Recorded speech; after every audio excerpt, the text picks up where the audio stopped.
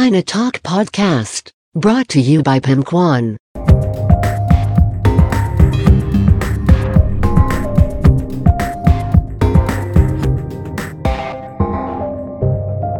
Catch up with the world. Catch up with China Talk Podcast.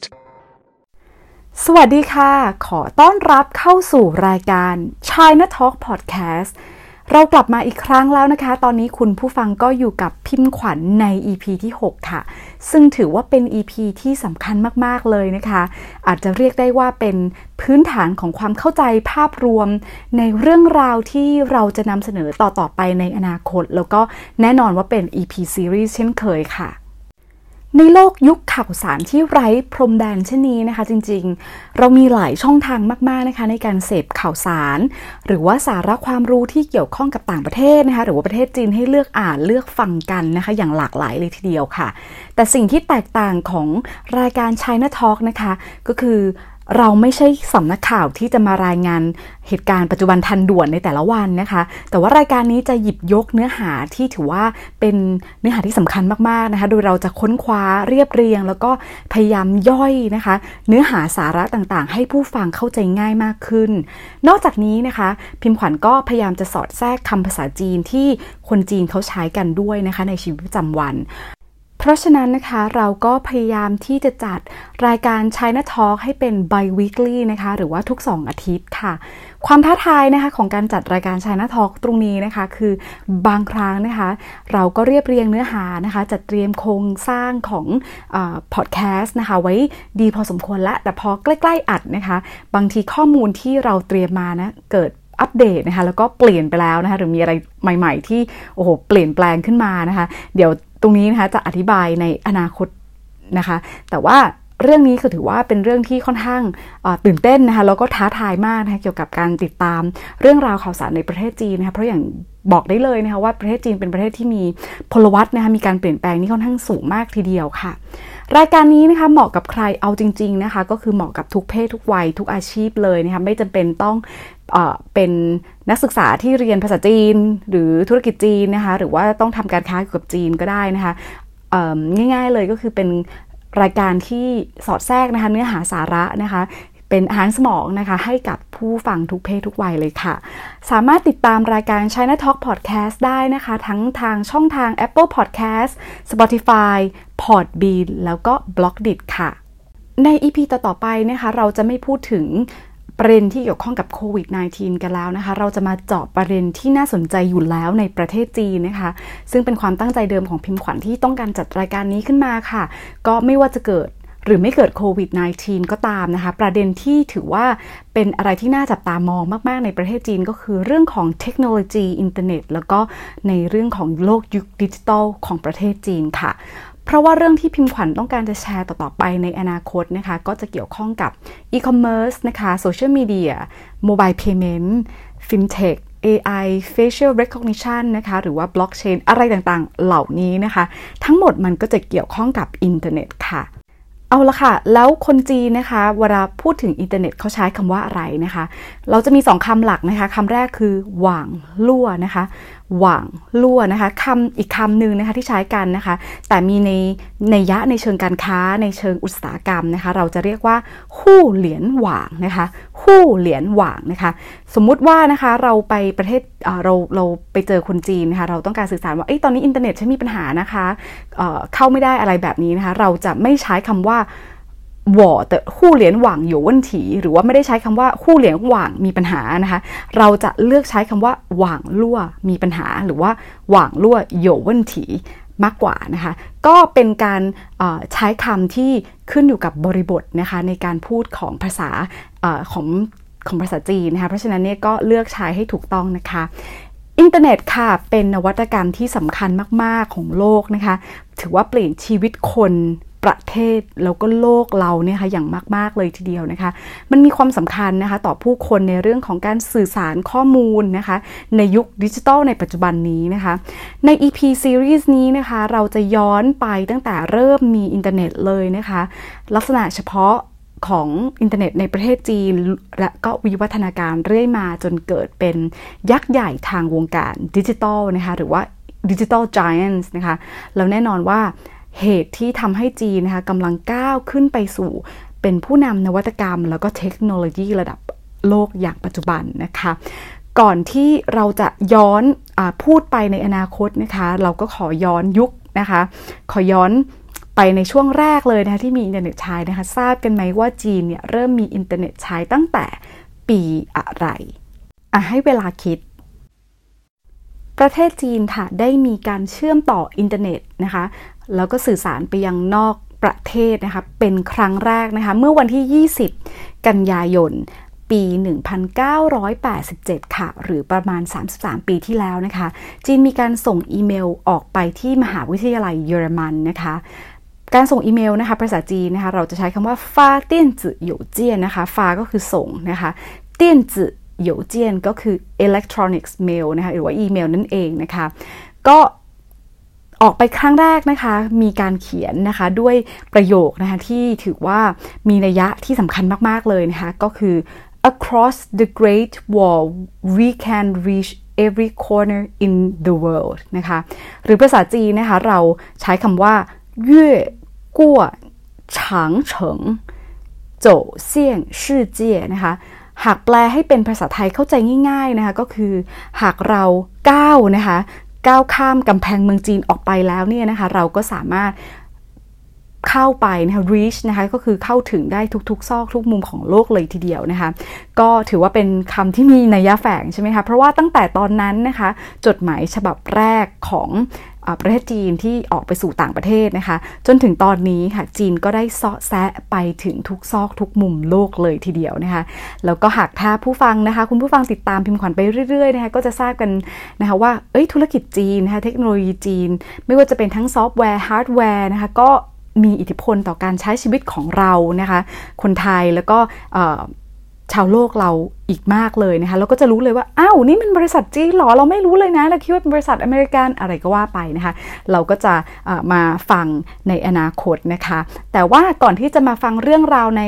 EP ต่อๆไปนะคะเรามากลับสู่อดีตกันก่อนนะคะก็คือหลังจากที่จีนนะคะส่งจดหมายฉบับนั้นออกไปแล้วนะคะก็มีการใช้งานอินเทอร์เน็ตเพิ่มขึ้นค่ะแต่ว่าก็เป็นเฉพาะกลุ่มนะคะจนกระทั่งนะคะในวันที่20เมษายน1994นะคะก็คือปี2537ค่ะจีนได้มีการประกาศนะคะอย่างเป็นทางการว่านะคะเขาได้มีการเชื่อมต่ออินเทอร์เน็ตอย่างสมบูรณ์แล้วก็เป็นรูปแบบเป็นระบบสมบูรณ์นะคะอย่างเป็นทางการนะคะแล้วก็กลายเป็นประเทศที่77ค่ะที่มีการเข้าถึงอินเทอร์เน็ตค่ะแต่ว่าก็ยังไม่ได้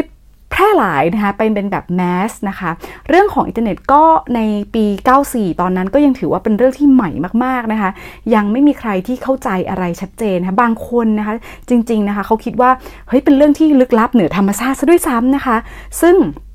ตอนนั้นนะคะประธานาธิบดีที่ปกครองจีนนะคะมีชื่อว่าเจียงเจ๋อหมินนะคะจากวันนั้นนะคะจนถึงวันนี้นะคะภายใต้ประธานาธิบดีสีจิ้นผิงนะคะรวมแล้วก็ประมาณ26ปีใช่ไหมคะ26ปีนี้ที่จีนได้มีการเปลี่ยนแปลงนะคะแล้วก็พัฒนาการอยู่อย่างต่อเนื่องอย่างปัจจุบันนะคะจากการที่คิดว่าอินเทอร์เน็ตเป็นเรื่องที่ลึกลับนะคะจนถึงประเทศที่สามารถที่จะส่งออกนะคะเทคโนโลยีได้ไปอย่างทั่วโลกนะคะก่อนที่จะไปพูดถึงว่าจีนทำอะไรพัฒนาอะไรบ้างนะคะเรามาฟังเรื่องที่สำคัญนะก็คือเรื่องของโครงสร้างแล้วก็ลักษณะเฉพาะสำคัญของอินเทอร์เน็ตในประเทศจีนกันก่อนนะคะลักษณะเฉพาะที่สำคัญมากๆเลยนะคะของประเทศจีนก็คือเรื่องของอินเทอร์เน็ตเซนเซอร์ชิพภาษาจีนนะคะเราเรียกว่าหว่างลั่วเฉินฉานะคะหว่างลั่วเฉินฉานะคะเมื่อกี้เราอธิบายไปแล้วเนาะหว่างลั่วก็คืออินเทอร์เน็ตนะคะเฉินฉาก็คือการเซนเซอร์ชิพนะคะทุกคนทราบกันดีนะคะว่าประเทศจีนนะคะหรือชื่อเต็มก็คือสาธารณรัฐประชาชนจีนนะคะ The People's Republic of China นะคะภาษาจีนก็คือจงหวาเหรินหมิงก้งเหอกัวเป็นรัฐที่มีพรรคการเมืองเดียวปกครองใช่ไหมคะนั่นก็คือปกครองโดยพรรคคอมมิวนิสต์จีนนะคะเพราะฉะนั้นเนี่ยการควบคุมอินเทอร์เน็ตในประเทศจีนนะคะก็ถือว่าควบคุมโดยรัฐบาลนะคะแล้วก็มีรัฐบาลเป็นเจ้าของนะคะแล้วก็มีการควบคุมที่เข้มงวดมากๆกว่าชาติใดในโลกนะคะแล้วก็ก้าวหน้ามากๆด้วยนะคะรัฐบาลจีนนะคะมีการบล็อกเว็บไซต์คอนเทนต์ที่ไม่พึงประสงค์นะคะแล้วก็คอย อยสอดส่องมอนิเตอร์การเข้าใช้งานนะคะหรือว่า Internet Access ตรงนี้นะคะเป็นรายคนได้นะคะใครที่เคยไปเที่ยวประเทศจีนนะคะจะทราบกันดีว่าไม่สามารถใช้งานเว็บไซต์โซเชียลมีเดียนะคะ Search Engine ที่เราหรือว่าชาวโลกเขาเล่นกันได้นะคะไม่ว่าจะเป็น Google YouTube Facebook Line Instagram Twitter อะไรพวกนี้นะคะเล่นไม่ได้เลยนะคะความคิดในการสร้างระบบการควบคุมการสอดส่องการใช้งานอินเทอร์เน็ตนะคะตรงนี้เขามีโปรเจกต์ด้วยนะคะเขาเรียกโปรเจกต์ตรงนี้ว่า The Golden Shield Project นะคะภาษาจีนเรียกว่าจินตุ้นกงเฉิงนะคะจินตุ้นกงเฉิงตรงนี้แปลให้เป็นไทยง่ายๆให้เข้าใจก็คือโครงการเกราะทองคำนะคะก็คือการป้องกันนะคะด้วยเกราะทองคำตรงนี้นะคะพื้นฐานทางการเมืองแล้วก็อุดมคติที่อยู่เบื้องหลังโครงการนี้นะคะก็อาจจะมาจากคำพูดของนักปฏิรูปผู้นำคนสุดยอดคนสำคัญเลยนะคะในประวัติศาสตร์จีนอย่างเติ้งเสี่ยวผิงค่ะ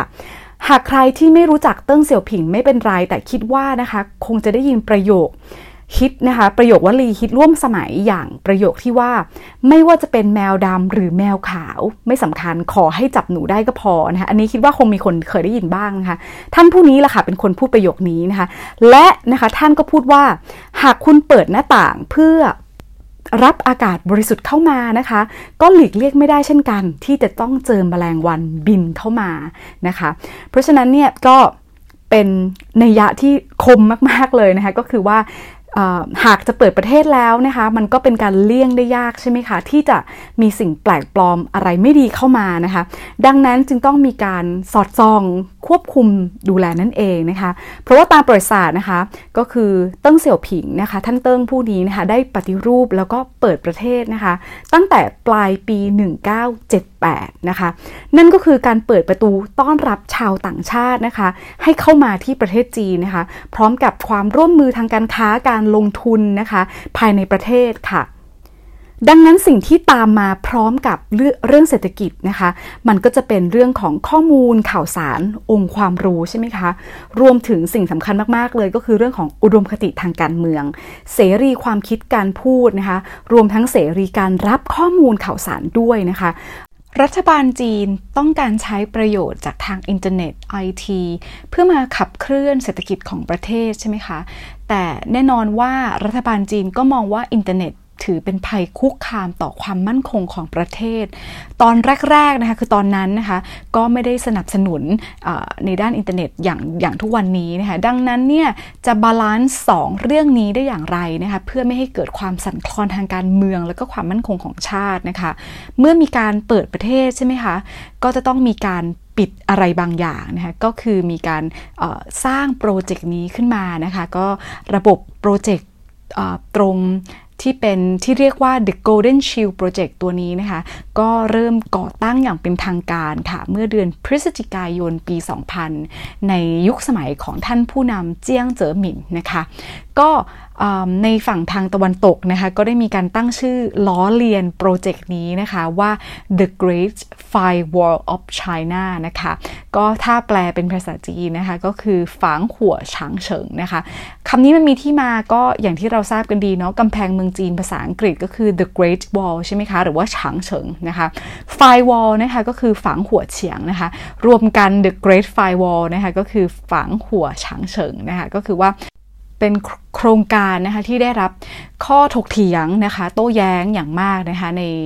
โลกเสรีประชาธิปไตยนะคะแล้วก็โลกตะวันตกนะคะหรือแม้แต่บางกลุ่มนะคะในประเทศจีนด้วยกันก็มีนะคะในเรื่องของการละเมิดสิทธิมนุษยชนค่ะ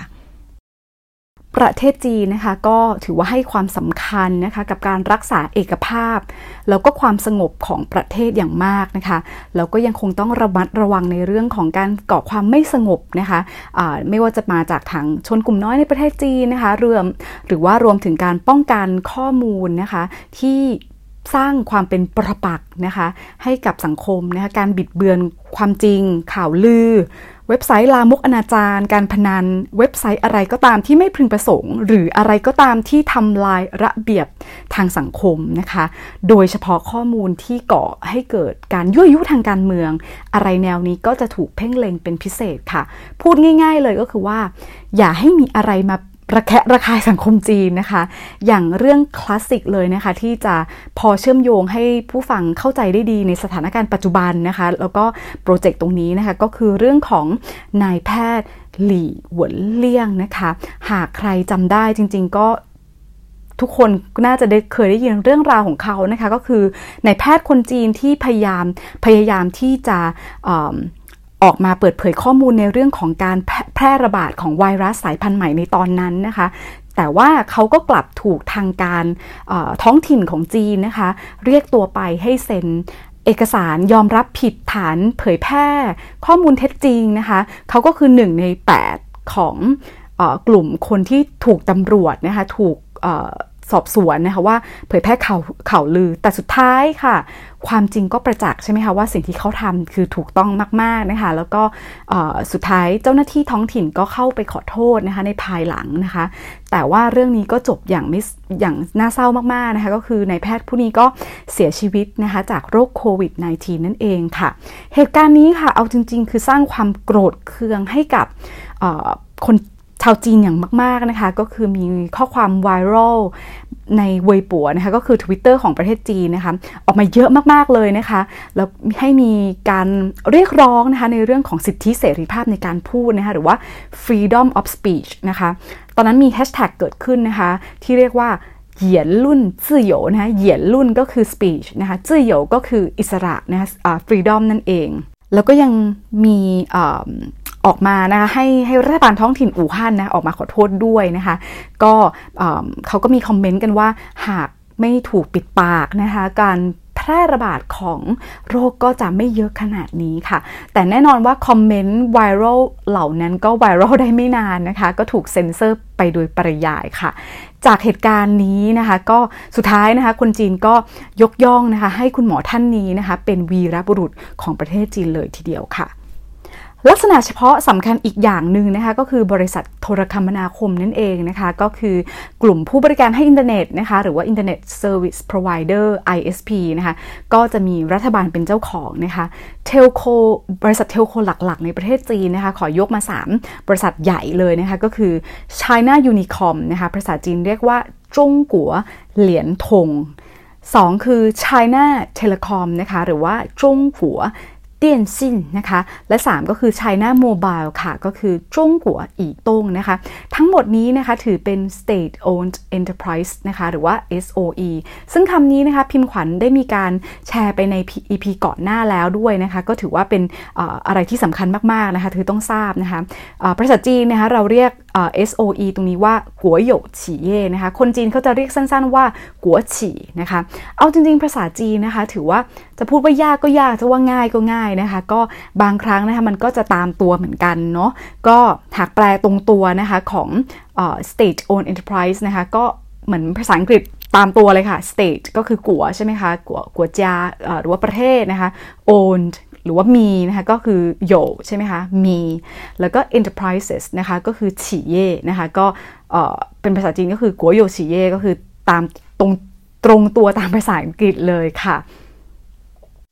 แล้วถ้าเราอยากไปอยู่เมืองจีนไปเที่ยวเมืองจีนนะคะหรือไปทำงานที่เมืองจีนอะไรแบบนี้นะคะแล้วอยากเล่นโซเชียลมีเดียหรือว่าเว็บไซต์ที่เราเคยเล่นอยู่ที่เมืองไทยจะทำยังไงค่ะเล่นอยากมีอิสระจะทำอย่างไรนะคะที่พิมพ์ขวัญแล้วก็ใครหลายๆคนทำกันเลยนะคะก็คือการใช้ VPN นะคะ VPN นี้ย่อมาจาก Virtual Private Network นะคะภาษาจีนเรียกว่าซื่อหนี่จวนย่งหวังลั่วนะคะก็คือเครือข่ายส่วนตัวเสมือนนั่นเองนะคะแต่แล้วค่ะเมื่อต้นปี 2017 ค่ะก็รัฐบาลได้ออกมาประกาศนะคะว่าการใช้ VPN ตรงนี้นะคะถือว่าเป็นบริการนะคะหรือเป็นอะไรที่ผิดกฎหมายนะคะแล้วก็มีการยกระดับเพื่อปิดกั้นการเข้าถึงอินเทอร์เน็ตค่ะจีนสั่งให้ผู้บริการโทรคมนาคมระดับเทลโคที่เมื่อกี้บอกไปนะคะก็คือให้เขาบล็อกการเข้าถึงอินเทอร์เน็ตนะคะภายในกุมภาพันธ์ปี 2018 ที่ผ่านมานะคะก็ทั้ง China Mobile China Unicom China Telecom ตรงนั้นนะคะก็จะต้องบล็อกการเข้าถึงต่างๆนะคะภายในกุมภาพันธ์ของปี 2018 ใช่ไหมคะนั่นหมายความว่าอะไรหมายความว่าการเข้าถึง Facebook Twitter YouTube นะคะก็ไม่สามารถที่จะทำได้นะคะแม้แต่มี VPN ก็ตามนะคะแต่ว่าถ้าบริษัทต่างชาติที่ว่าอยากที่จะต้องใช้งานจริงๆนะคะบางเว็บไซต์ที่จำเป็นที่ต้องใช้งานจริงๆก็จะต้องขออนุญาตจากทางการประเทศจีนเท่านั้นค่ะแต่เอาจริงๆไหมคะก็แอบบอกแบบเป็นทริคนิดนึงจริงๆก็แอบใช้งานได้นะคะเพียงแต่ว่าช่วงแรกๆเนี่ยที่ยังไม่ได้มีการบล็อกเนี่ยติดง่ายนะคะใช้งานได้คล่องนะคะไม่มีปัญหาอะไรนะคะแต่หลังๆเนี่ยนะคะก็จะติดยากแล้วก็ใช้อยู่ได้แป๊บเดียวแล้วก็ไม่เสถียรค่ะเอาเป็นว่าพิมพ์ขวัญก็เลยตัดปัญหาค่ะก็คือต่อโรมมิ่งโดยตรงจากเครือข่ายของมือถือบ้านเราแทนนะคะอย่างที่บอกค่ะว่าเมื่อการบล็อกโซเชียลมีเดียเว็บไซต์ต่างชาตินะคะเกิดขึ้นในเมืองจีนนะคะเพราะฉะนั้นเนี่ยนี่คือเหตุผลที่สำคัญมากๆนะคะที่เป็นตัวการหลักเลยนะคะในการกระตุ้นความสำเร็จของบริษัทภายในประเทศจีนนะคะบริษัทที่เกี่ยวข้องกับดิจิทัลโซเชียลมีเดียอินเทอร์เน็ตเทคโนโลยีต่างๆเพราะว่าจีนเขาสร้างทุกอย่างไว้เป็นของตัวเองค่ะเมื่อคุณเปิดหน้าต่างรับอากาศบริสุทธิ์เข้ามามันก็ต้องมีแมลงวันบินเข้ามาด้วยนโยบายคำพูดนี้นะคะรวมกับคำพูดที่ว่าไม่ว่าจะเป็นแมวดำหรือแมวขาวขอให้เพียงจับหนูได้ก็พอนะคะเมื่อ2ความคิดนะคะอุดมคติ2นโยบายตรงนี้นะคะมารวมกันนะคะสิ่งนี้ค่ะทำให้ประเทศจีนรุดหน้าไปได้อย่างรวดเร็วนะคะแล้วก็แน่นอนคือภายใต้กฎหมายความมั่นคงภายในตรงนี้นะคะอาจจะมีเรื่องที่สะกิดนะคะในเรื่องของสิทธิมนุษยชนไปแต่ว่ารัฐบาลจีนค่ะเขาได้ใช้เวลา26 ปีจนถึงปัจจุบันเนาะในการพิสูจน์ให้เห็นว่าสิ่งเหล่านี้นะคะก็ทำให้ประชาชนส่วนใหญ่ของประเทศจีนนะคะมีคุณภาพชีวิตที่ดีขึ้นได้อย่างรวดเร็วอย่างต่อเนื่องแล้วก็อย่างไม่หยุดยั้งค่ะเรากลับมานะคะเราจะมาติดตามกันใน EP ต่อไปนะคะเป็นในพาร์ทที่2ค่ะเราจะมาดูกันว่าจุดเริ่มต้นของการพัฒนาเทคโนโลยีทางอินเทอร์เน็ตของประเทศจีนนะคะเริ่มมาอย่างไรใครเป็นใครบ้างนะคะก็อยากให้ติดตามกันค่ะพบกับพิมพ์ขวัญอีกครั้งนะคะใน EP หน้าสำหรับ EP นี้สวัสดีค่ะ